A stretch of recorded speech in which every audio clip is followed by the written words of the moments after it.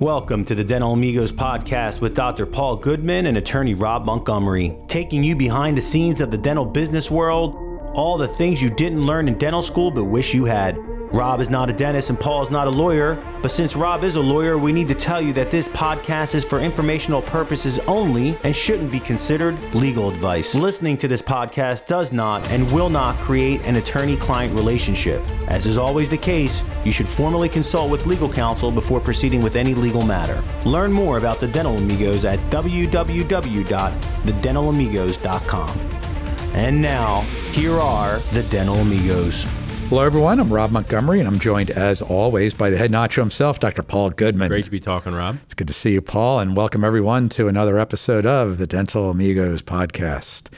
Today, we are continuing on our season 1 of episodes concerning associate agreements, generally from the associate's perspective. However, as the show notes indicate, in previous episodes, there's a lot of general interest content here, so even if you're not an associate or looking for an associateship job, there are things that you'll be able to take away, I think, and apply to other aspects of your dental business and professional world. So as the intro says, you know, that this is not legal advice, right? I'm not a dentist. You're not a lawyer.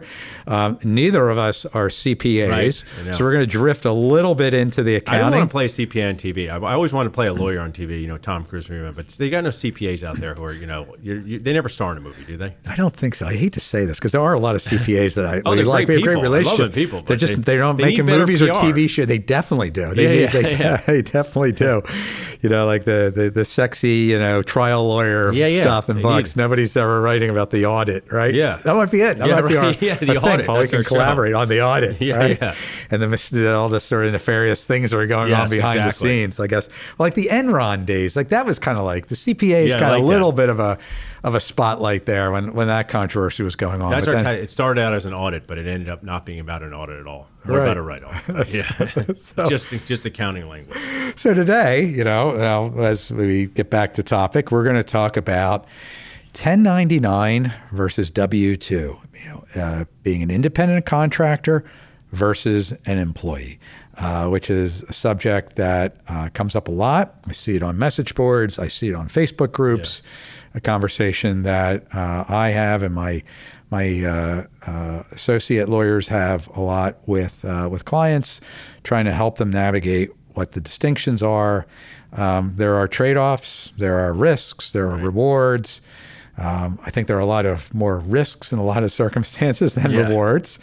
But we're going to talk about what that means, what the ramifications are of being treated one way or another, and some tax planning considerations briefly about being treated like an independent contractor. So when somebody says, you know, I am an employee, and then they say a W-2, what that means is as an employee, you are receiving a W-2 tax form at the end of the year in which your salary and everything that was paid to you gets reported to the government. And as a W-2 or an employee, the employer whom you work for deducts payroll tax, payroll withholding. So we're talking about Social Security, Medicare, you know, those two together are referred to FICA, federal withholding. So this is a portion of the taxes, your tax liability that are ultimately going to have to be paid. And then there are state and local taxes that get deducted. And then sometimes some places have unemployment tax. So as an employee, all that stuff gets deducted. So you'll get this W-2 as an employee that says that your gross pay, which would be maybe your 35% of your $300,000 of collections, is X. And then from that, we deducted all these other things, which the employer has paid to the government. And some things you match. So when you look at the W-2, it'll show that the Social Security was deducted from your check of 6.2%, and that the employer matched that 6.2% and paid that to the government. Same thing with Medicare, and there's some nuances to that, but generally that's what we're talking about. An independent contractor or a 1099, in that situation, none of those taxes are deducted. So at the end of the year, you get a tax document from the practice. Notice I didn't say employer, Paul, right? Because that's a distinction, that says how much money you got. And so if you get 30% of collections and you had whatever, $500,000 of collections that year, you received checks for $150,000 from the practice over the course of the year, you get a 1099 for $150,000. And then it's up to you to pay all the taxes and follow all the rules. Now, great explanation, Rob. I'll just jump in as somebody who's, I think, just add some insight for me as hearing this. So, I had W-2 jobs. I worked at companies growing up. I made $8 an hour. These just W-2. The only thing I ever worried about was I going to put the withholdings wrong? I'd ask my parents, you don't have any dependents, right? So you just have to do that one thing in the beginning of being hired as the lifeguard, and you're set. So it seems like as a W-2, your life as the employee is very simplistic, right? Mm-hmm. Then it sounds like from the other side, if you're a business providing 1099s, it makes your life pretty simplistic because you just say, hey, I paid Rob Montgomery $150,000. I know that's not the end of it with risk and liability, but just from a processing standpoint, for associates listening, if you're a W-2, your tax life is fairly simplistic, and what you have to do, the money's taken away from you before you're allowed to do anything with it. Right. As you deepen this conversation as a 1099, that's not the case. Yeah, that's correct. Right. You're giving, basically at the end of the day, it's 1099. You're given more money to hold than you are supposed to keep. Right. And that'll be our finale, which is the tax planning that goes along with that. So it's important to realize, though, that it's not up to the practice to decide whether or not you are an independent contractor or an employee. The IRS and local tax authorities have guidelines for when somebody should be treated like an independent contractor versus an employee. And, obviously the government is in the business of collecting money, right? So they don't just leave it to the dentist to say, hey, I'm the practice owner. I'll determine whether or not this person is going to pay taxes or pay Social Security or Medicare on these amounts. So these tests really go towards control. If somebody is told when they have to work, where they have to work, if they're provided with all the supplies that they need, if they are required to follow certain protocols, they're basically within the control of the practice. They're an employee. Yeah. The easy example of an independent contractor is the IT guy. The IT guy comes in when you have a problem with your network, and he fixes it. He sends you a bill, you pay him. He's not an employee. He's an independent contractor. Yeah. And at the end of the year, guys like your IT guy, your lawyer, your accountant, you send them a 1099 and say, here's what we paid you this year. You're not our employee. You're just somebody that we hired to help us out for things. Can I ask a question? And maybe we don't have the ability to phone a friend CPA, but you probably know as a business owner, because this is the time during the recording of this podcast, we're getting a lot of 1099s. I'm getting a lot of stuff in for dental nachos. When I pay your dental lawyer for legal service, and your dental lawyer is a business, I paid a business. Is the 1099 come into play when I'm paying an individual, or it also comes into play for a business? I'm more curious. It comes into play both. Gotcha. That I will say that my understanding is that if you are paying, treating someone like a 1099, like an independent contractor, if you are paying them to an EIN, a business entity, as opposed to an individual, that generally gives you a little extra protection. I am told that. I do not know that for a fact, but that disclaimer out there. But it's worse generally when we're going to get to the next step, which is talking about scrutinizing these things. So, but it doesn't matter. If they're an independent contractor as an entity or an individual, it's the same thing. They get a 1099. It's basically a trail of the money. It's saying, hey, we paid Dental Nachos $3,800. It exceeded the $600, right? Right. So $3,000. Now they were saying it's Dental Nachos' job. It's on them to pay the rest. So they better put that into their bank account for us to track. Exactly. As opposed to if you had an employee, you're going to take out what would be the required IRS amount of tax withholding from each check, whatever, Gotcha. 20%, 30%, whatever the tax bracket is, and they're paying that to the government. And when you go to file your tax returns, you say, well, my employer has paid this through my W-2, so how much do I owe or how much do I get back? But somebody's been paying those taxes typically on a monthly basis for you to the government. For a quick question, Robert, like, what is a good example of an independent contractor in life, not in dentistry? Is it like the plumber that comes to your house? Well, I think the IT guy. IT guy, right? That's a good one. The IT guy, yeah. And in the dental world, I'll tell you one that's probably a little bit more obvious, where you have maybe we'll call them the traveling oral surgeon or the traveling orthodontist that is in a different office every day. They come in, they treat the patients, they bring their own staff, they bring their supplies, their equipment, and they are truly free agents, right? You just say, hey, this day, OMS is here, it's OMS day. They're doing their thing, and while we're not telling them how to do their thing, they do it, they treat the patients, and they use their professional judgment. And it might not be a totally fair question, but in my experience, it seems like general dentists often are not 1099s as frequently as specialists. Is that accurate? It's correct. I mean, I don't think they fit the true classification either. I mean, if you are a general dentist working in a general dentistry practice, I think it's almost impossible for you to be an independent contractor. Right. I mean, you're doing the same. This is part of the business. When you pay the IT guy or the practice consultant or the lawyer, the CPA, that's not core to your business of providing general dentistry to your patients. When you hire a general dentist to take patients and treat them during the hours that you tell them they have to and the way they have to, and you give them the assistant, the hygienist, and all the equipment and all the supplies, it sure seems like they're an employee. Yeah. A lot of times people get hung up on the fact that, well, if somebody works part-time and they work for multiple practices, that makes them an independent contractor. No. That doesn't. That makes them a part-time employee, right? Yes. There is like that other categorization. A lot of times people look at it very myopically that, hey, you're a 1099, you're full-time, you're an employee, you're part-time, you're a 1099. I'm like, no, there's part-time employee. That's a thing too.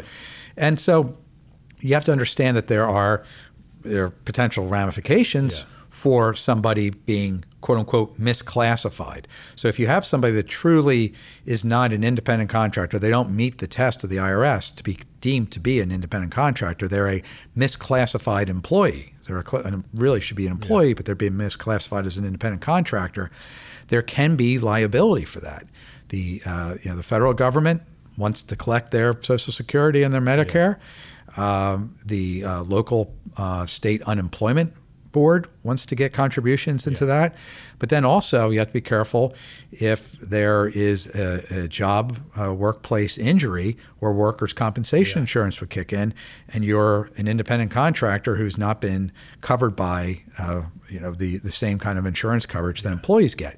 So with all of this, the government can come in and assess fines, interest, penalties, and I will tell you, any kind of tax situation where you owe the government money and it goes back a number of years, when you look at the numbers of what the penalties and the fines and the interest are, like that number, that really snowballs in a hurry. It does not appreciate as quickly as your bank account accrues interest and benefit. It is a number that can double in the matter of a few short years.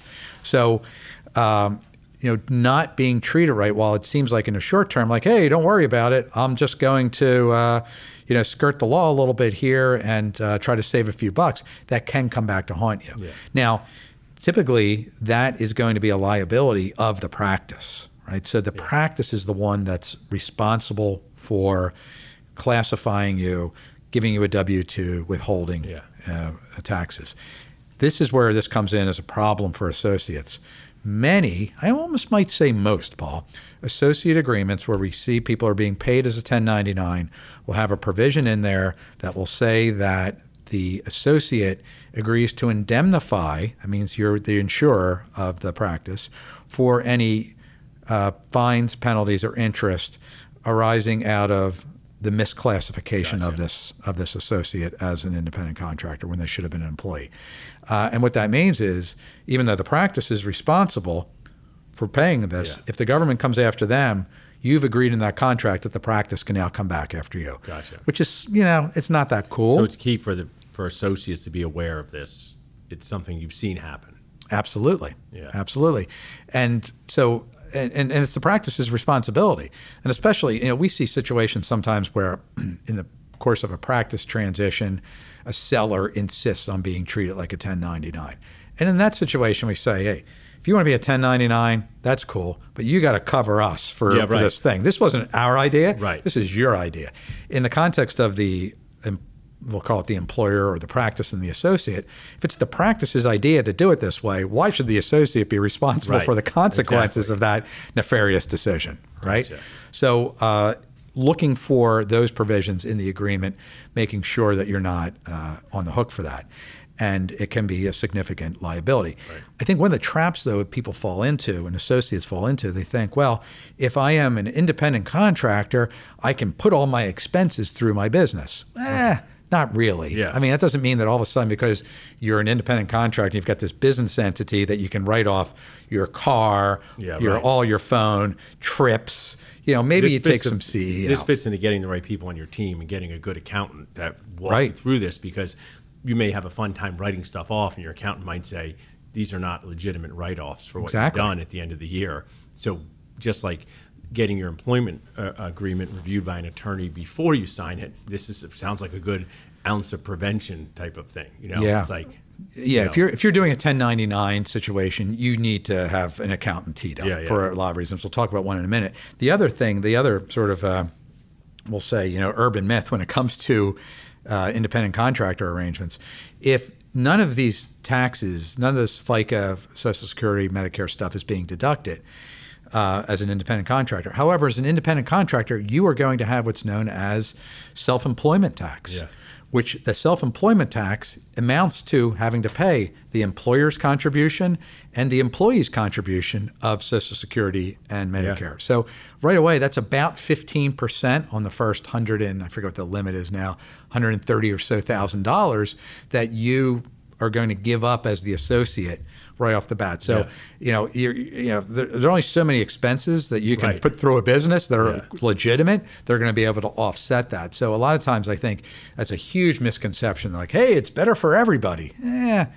Not really. Yeah, exactly. And no, finally, too, with that, you as an independent contractor typically are not, well, not even typically, you're not entitled to all the fringe benefits that employees may have. So if there's a health insurance plan or a retirement plan and all that other stuff, you're not going to be able to participate in that because you're just like the IT guy, right? You're not an employee. And so kind of wrap it up with like the last issue, and this is really to your point, Paul, where you need the Hollywood CPA to come in and help you, is tax planning. Yeah. So as a W-2, as we said, an employee, your employer is taking money out of your check and paying it to the government as a prepayment towards your income taxes.